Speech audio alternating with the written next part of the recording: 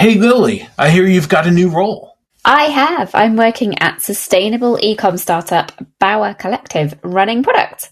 And Randy, you're doing something new as well, is that right? Yeah, absolutely. I'm doing an interim maternity cover as the product director at a really interesting scale-up. But as we're both sitting in new seats, that means it's time to brush up on our skills developing product strategy. Unless, Lily, do you have your product strategy all set yet? Of course I do. I mean, I've been at Bauer Collective for a whole day, so, I've got it nailed now. But you've been there for a few weeks now. What are you, some kind of slacker? Yeah, I'm a slacker. You've caught me out. So I guess I'm just lucky that we have Nacho Bassino on today as a guest, as he's just published a whole book on this stuff. It's called Product Decoded. And he's also just started a new job. So let's see what he's got to teach us on this topic.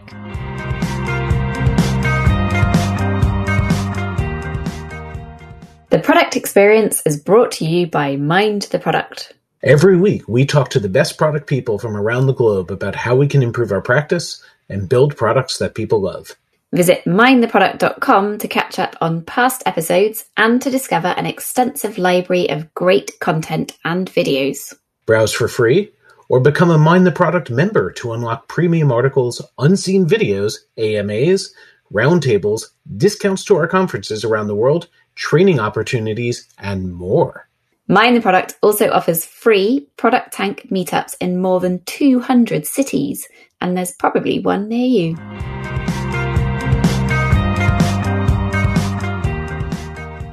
Nacho, thank you so much for joining us on the podcast this week. Oh, really happy to be here. Thank you for having me.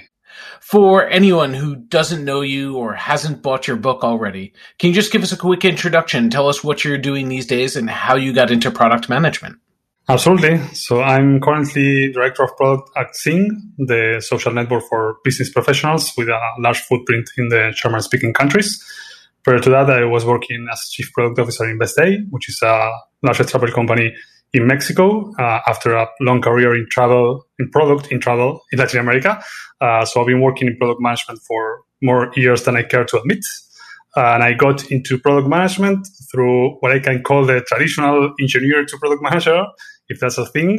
So I worked as a software developer for 6 years, and then I got tired of people defining things that didn't make any sense and tried to get into the product manager role.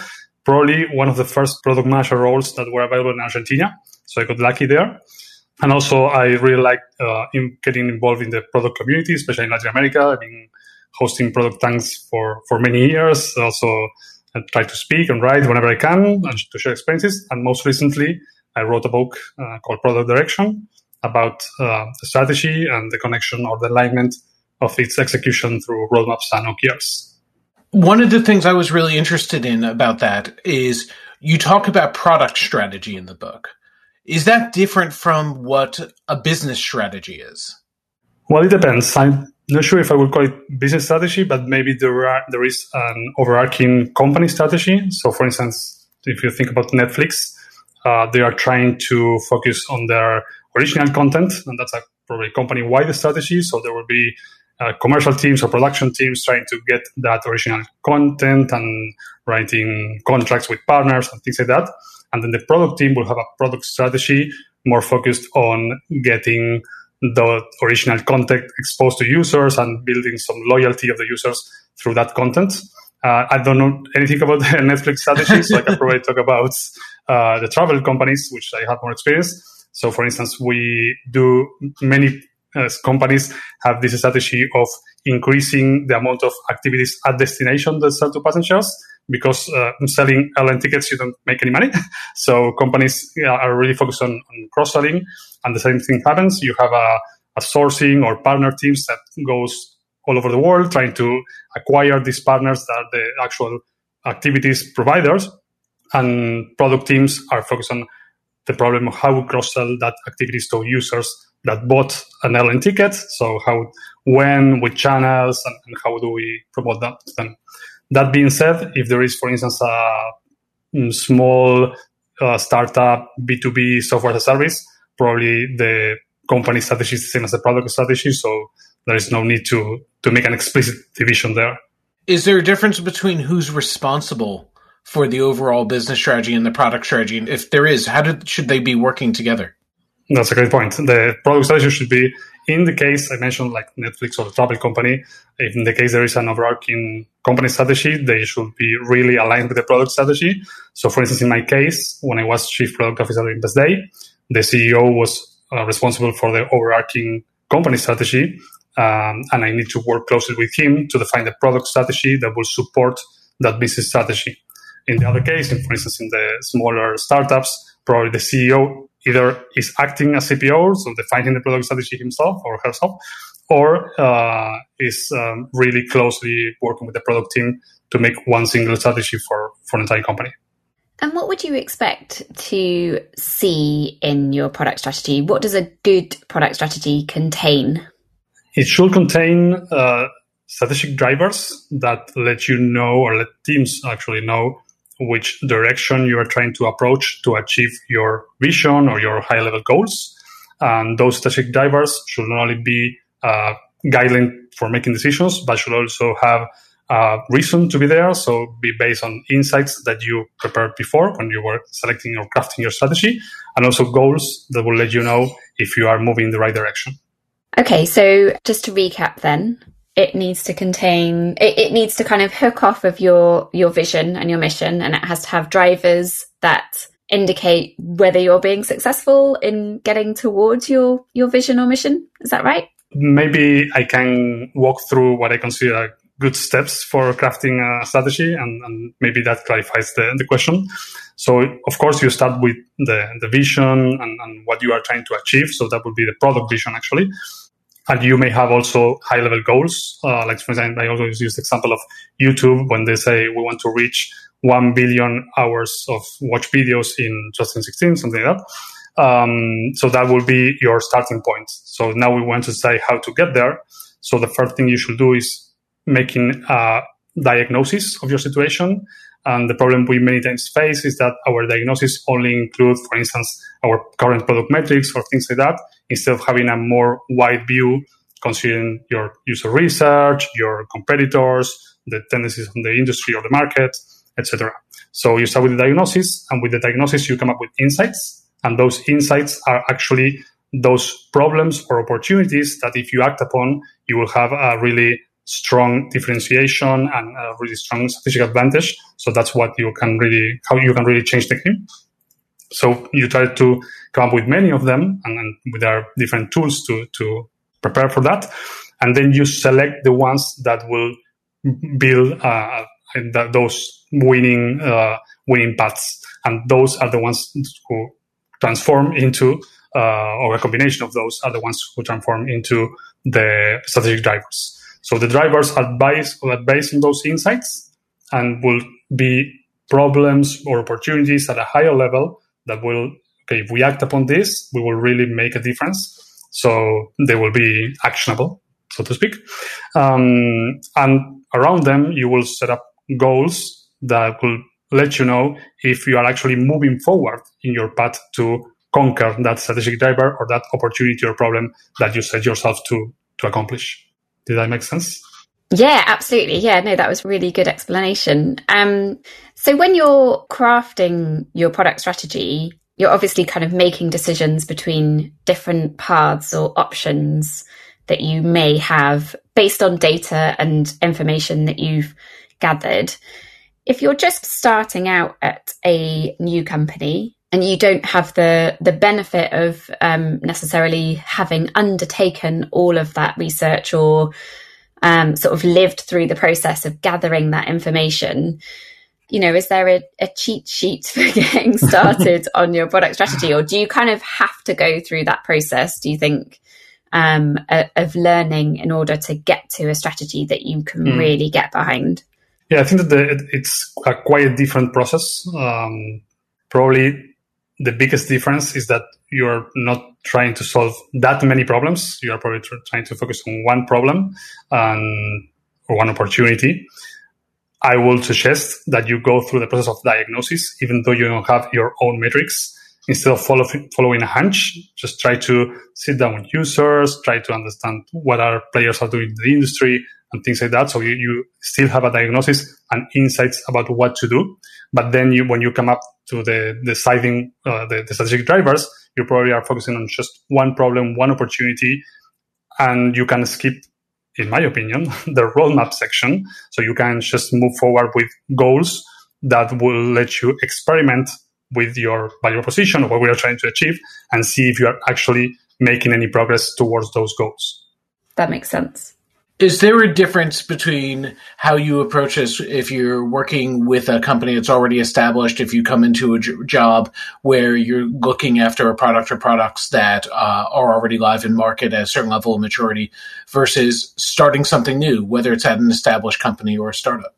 Yeah, absolutely. So for starting something new, probably is what I was just mentioning to Lily is more around what one problem are we trying to focus on. When you are on an established company, and maybe it's even a portfolio of products or even a single product, your diagnosis will be much deeper because you have more information and more years of experience and even more opportunities that you can capture given your positioning, your current position in the market. So the diagnosis will be deeper. And then, of course, you may have more insights to select from.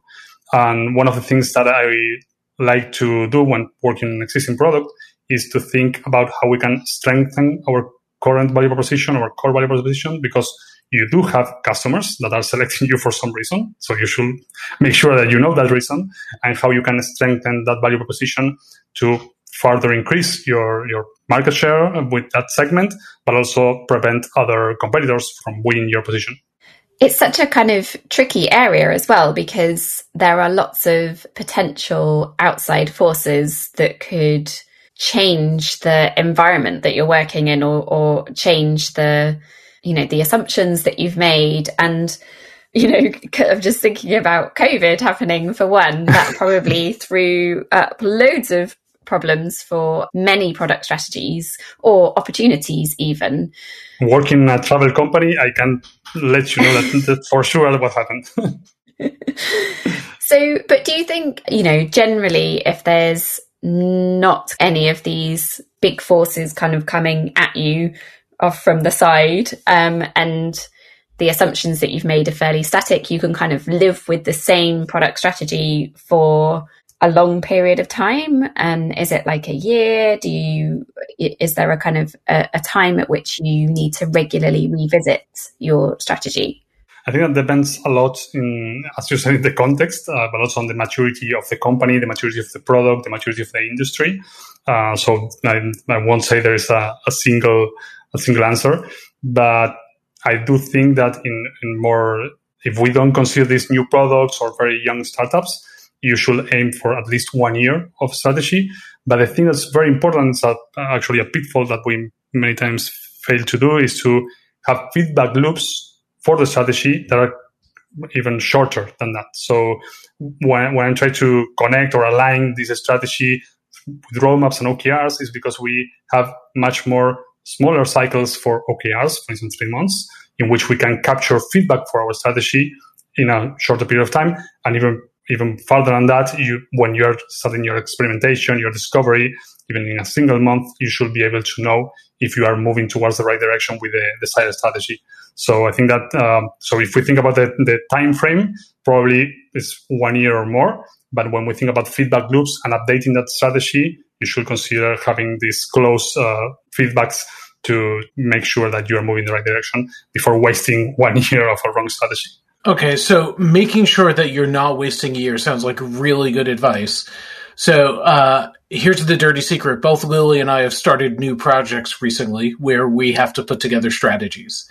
And I'm sure she, like me, and lots of other people, you come into a new job, and there's lots of people who have opinions and who have information. And you're looking at from both the customers, but you're looking at internal people as well. How do you get on top of this quickly? How do you separate the signal from the noise and make sure that you're actually listening to the right information and you're going in the right direction to craft your strategy? That's very hard. So you catch me. That was a surprise. So you were starting this challenge recently. No, being serious, I think it's a very challenging part of crafting the strategy, making sure that you involve the right people in the seats or in the room. One of the balances you need to kind of play is whether you involve everyone and you risk paralysis, or if you have very little people, and that probably may end up in people complaining afterwards or not being committed to your strategy. So it's a waste of time. So it's a delicate balance. I think that there are things you need to consider. First one is that you are trying to co-create the strategy, even if you are let's say the CPO or the VP of product, and it's your responsibility to come up with the strategy. It's not that you are sitting alone and writing the strategy by yourself.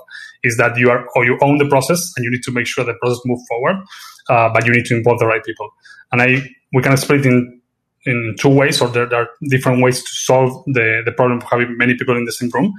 The first one is stakeholders that you can collaborate asynchronously. So, for instance, there are many stakeholders for which you may have input before a strategy session or workshop, and then bring that input to a product team from the stakeholders, and then going back, of course, with them and letting them know how the session went and some decisions that were made to see if you are aligned. The other thing that's important, probably within the product team, is making sure that you are not just deciding by, let's call it seniority. So it's not like you will involve all of the heads of products, but not the product managers. There might be product managers either with a very good strategic sense, so you want to involve them, or that they own a very strategic part of the product, so they need to be involved because the decision will have a very large impact on their future actions. So I think that those are two ways to think about both the product team and the stakeholders, and how to balance who is involved and who is sit in the room and who can collaborate without being in all sessions. So it's the classic, it depends. Absolutely. No, I think strategy is such a broad topic and has so many differences among companies that won't make any sense to not say it depends to any question. So sorry about that.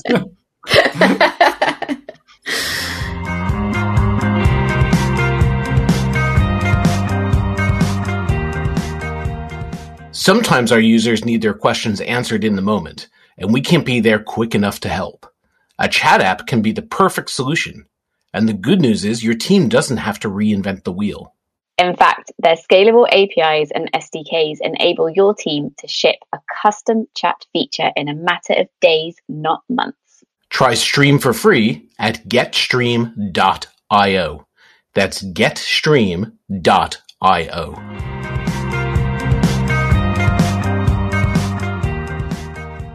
Okay, Nacho, that's very clear, I guess. I mean, it sounds hard. It's always hard. But one of the ways that I saw in the book that you try and simplify this is by using a lovely 2x2 matrix. And, everything works in a 2x2 matrix, right? But this one had some terms that I haven't seen before, or at least not used this way. It was eliminate, reduce, raise, and create. How do you use this model? That's a good question. Actually, one of the things probably building on top of the last question is that the it depends answer. What I usually say in the book is that I try to present many frameworks because I don't like being dogmatic. So I don't think that there's a single strategic process to rule them all. Probably you need to adapt. So I try to throw many tools that people can see which fits best for the context. And the case of the eliminate, reduce, raise, create, it's actually from a great book called Blue Ocean Strategy, which is very, very good read on the strategic topic. And basically, the best example that I think that is very easy to explain, at least, is the low-cost airlines. So what you're doing when you're using that framework is splitting your value propositions in multiple dimensions that are important for the user. So if we think about an airline, there are multiple attributes of the value proposition, but if you simplify that into comfort, on time, and price, you probably cover major decision points for the customer. So what this framework does is making very explicit that you need to make trade-offs to build a strategic position. So that's probably, I said the example at the beginning, but if you think about low-cost airlines, what they did was making this trade-off between comfort and price very explicit. And by doing so, they were able to reduce comfort, but also, well, in this case, increase the value proposition around price, which would be like reduce price. But it's basically what they did was capture a segment of customers that value that attribute more than the other ones, and they build a really strong strategic position. So that's a way to use that framework. It ended up being very easy to do, but the thing that is very difficult is discussing among the company and among stakeholders those trade-offs. And what this framework does is making that very explicit, and it helps you drive the product decisions in a very strong terms. Cool. And one of the things that I find really interesting is that it takes a really different mindset between thinking strategically and then kind of working tactically. So do you have tips or methods that you use for being in strategy mode and then, kind of doing your more sort of tactical day-to-day work? I think that there is a period in which you set your strategy and then you live with that strategy for a year. So I think that also goes in line with some company processes like budget. That's a horrible process. Probably everybody hates it, but it's also this sort of periods in which you sit down or the entire company is thinking about the future. So I think there are opportunities to change your mindset in that way. And the other thing I try to do in the book is provide these tools that we, as we just were discussing, are not difficult to use, but they let you think in a broader sense about your product. So when you are in, let's call it tactical mode, you are thinking about feature optimization of a single metric. And when you are thinking about strategy, at least at the beginning of the process of strategy, you really need to be more open your mind and think about the wide context of your product. And that's something, as you said, that we don't do every day. And these tools may help you come up with some ideas outside of your natural boundaries. Oh, cool. Okay. What kind of tools are the ones that help you, go into that kind of mindset? Because that's definitely something that I struggle with. Well, I think that, for instance, the Opportunity Solution Tree, the one by Tres Torres, is very well known. That's a great one. That's a great tool to, instead of fixating in a single solution, forces you to come up with many different angles. So I like to start with, which are the high-level goals? You can even transform your vision, your goals you want to achieve, high-level goals. And then for those opportunities, trying to come up with many different alternatives, different paths, problems to solve. The other one is, as we discussed, for instance, using the framework, increase, reduce, create, erase. And in that sense, what you are thinking is your different attributes of your product instead of focusing on a single one. And also, for instance, you have the 3 horizons of growth of McKinsey that let you think about the future, something that we don't usually normally do when thinking about technical work. So, as I said, I don't want to be dogmatic and you come up with any tool. What you need to think about is what tools will allow you to come up with more ideas, not just the ones that you are or the focus that you have in that moment.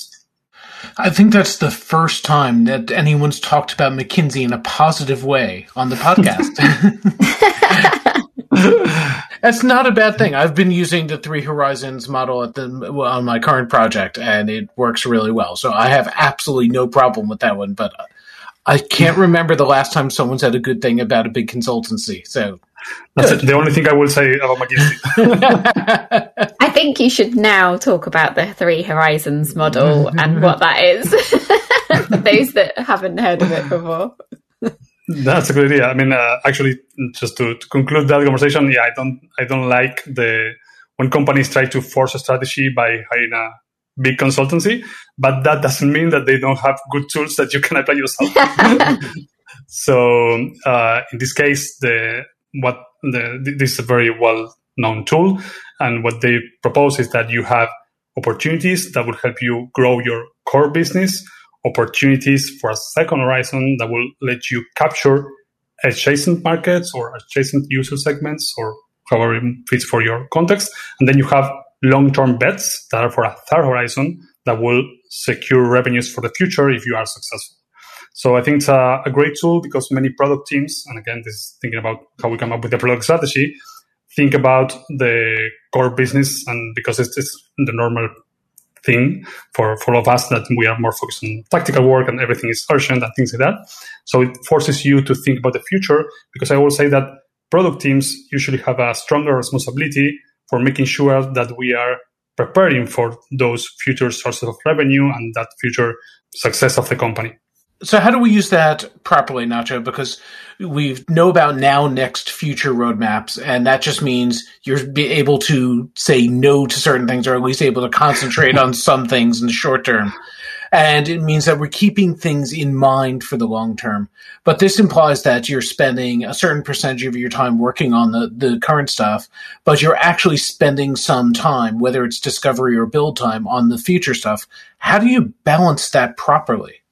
That's a great question. And actually, that's a good point, because when in the book, I moved from strategy to roadmaps.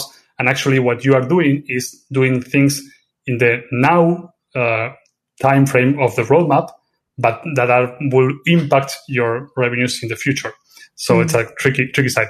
But how to balance it, I think the other model that we compare to that is Google's 70-20-10 framework, in which they say, okay, you can allocate 70% of your efforts to the closer opportunities, or the opportunities that build your core value proposition, your core business.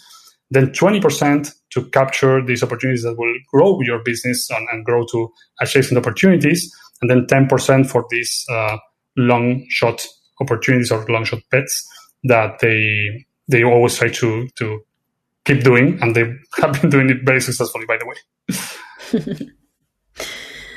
Okay, so one of the other things you cover in your book is how you align your strategy with OKRs, if you use those as well as roadmaps. So can you show your strategy within your OKRs? Like, is it a separate document or a separate artifact in the business, or can it be presented as objectives and key results? Well, actually, if following the process I propose in the book, you come up with these strategic drivers that we mentioned at the beginning of our conversation. In the strategic roadmap, what you will do is to actually break those down into smaller or more actionable opportunities and problems to solve, and sequence them in a logical order to actually achieve your outcomes. So then when you have these more granular problems to solve, these more granular opportunities I want you to tackle, it's rather easy, I would say, to go down to OKRs and set metrics that will let you know if you are actually solving that problem. And one thing that I like about this, or thinking in these terms, is that I used to start my OKRs each quarter as kind of a blank slate and try to think about everything that we were pursuing, we needed to do. In many companies, it's I would say, messy process in which you want to kind of don't know what to do, and the mix of bottom up and top down has many pitfalls. So, by answering your question, if you have these strategic drivers that you break down into opportunities or problems that you want to tackle this quarter, it's rather easy to think, okay, which are the key performance indicators that will let me know that I'm actually moving those needles or solving those problems. So, yeah, that makes sense. I think we're getting towards the end of our time, unfortunately, Nacho. But we have a couple more questions. I'm curious about how you communicate this out, how you communicate the strategy out, who you communicate it to, and then how you communicate progress, or let's not call it failure, let's call it learnings made against it. But what's the way that you do it? Because it can be a hard thing to keep everybody on the same page. Yeah, actually, it's one of the things we find out during this research about strategies, that many companies actually fail to communicate it, and strategy that nobody knows is as bad as not a strategy at all. So communication is very important, and what I think you must do is to create a one-pager. That's what I call it, but it can be actually any diagram, and I propose a few diagrams in the book. I call this process synthesis, in which you take those strategic drivers with a lot of context and a lot of information and put them in this one pager or this single diagram that you can not only communicate, but also use as a 5-minute pitch in many meetings that you may have. So for instance, when we are presenting OKRs, we start the presentation with a 2-minute pitch or 5-minute pitch of our strategy. So we keep everyone in sync or aligned with that strategy at every moment. So that's around communication. And the other thing that you need to consider around communication is that the strategy may have implications for different areas of the company. So for instance, in our case, Best Day had 4 business units. And what we did is we came up with a single strategy. We communicated to the entire company in first meeting, and then during repetitions, each head of product for each business unit will communicate with more specific points of that business unit the strategy to their counterparts. So there is an active process of keeping that information top of mind for everyone. And that's, I think it's a very important responsibility of all product leaders. And the second part about communicating unfortunate results, I think it's, again, there are many instances, and I don't want to be dogmatic. My preference is around OKRs because they are the fastest ones. In our case, for instance, we had all hands monthly OKR result meetings. So in those, we will only communicate not only the results, what went wrong, and what we learned that may invalidate our strategy. So again, let's go back to what I'm saying about having short feedback loops for the strategy. So having those short feedback loops and being able to have a meeting in which you can communicate that allows you to make faster decisions and pivot if you need it. And I think we've got time for just one more question. So you've obviously done a lot of work on strategy in your time. What do you think people often get wrong about coming up with their product strategy? So I think we can divide that in 3. The first one is actually what we said at the beginning, not widening your view and making a full diagnosis. Either we follow our first hunch or we start with the product metrics diagnosis and we just keep that focus. The second one will be around what I call the wrong play level, which is having a strategy that is I've seen in many companies, which is the CPO or CEO or whoever saying, okay, this is the 40 strategic initiatives for the year that we need to complete. And that's too low level. That's not a strategy. Right. Or on the other extreme, you have the very high level idea of it's actually when you set a goal and you set the goal is a strategy, like we need to duplicate sales and things like that they don't give any context for teams to make decisions. And the last one is around communication and aligning to actually execution. So when we fail to communicate, or if let's say that the strategy is something that came up from the leadership team, and then there is no connection to the product managers and the roadmaps and the OKRs, that's of course a way to fail. And many companies actually do it. So it's very important to have these ways of connecting those. And that's what I try to cover in the book. Awesome. I think those are really interesting points to make. And I think everyone needs to read your book, basically, if they've got any work on product strategy to do.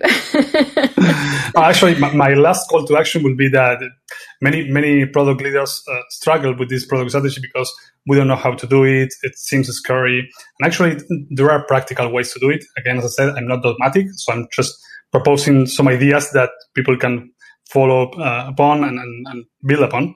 But it's actually something that we should do. It's not that hard of a process. It's time-consuming and hard work, but it's not complex. Awesome. Thank you, Nacho. It's been so great having you here on the podcast and having a chat with you about strategy.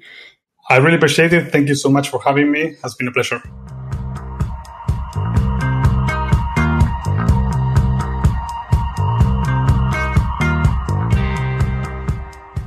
Nacho has so many great things to say about product strategy. That was actually really timely and really helpful, and I will definitely be using lots of his tips. And, Lily, magically, I've cribbed together my entire strategy during that chat. So, I'm all set now. I've caught up with you. Oh, fantastic. Fantastic. So you can just kick back and relax now, right? That's it. Rest of the maternity cover, sorted. And if you enjoyed that episode and would like to hear more, then please do like and subscribe. And also leave us a review. We haven't had a review for a few weeks. So yeah, that would be great. Yeah, we're lonely. Tell us something.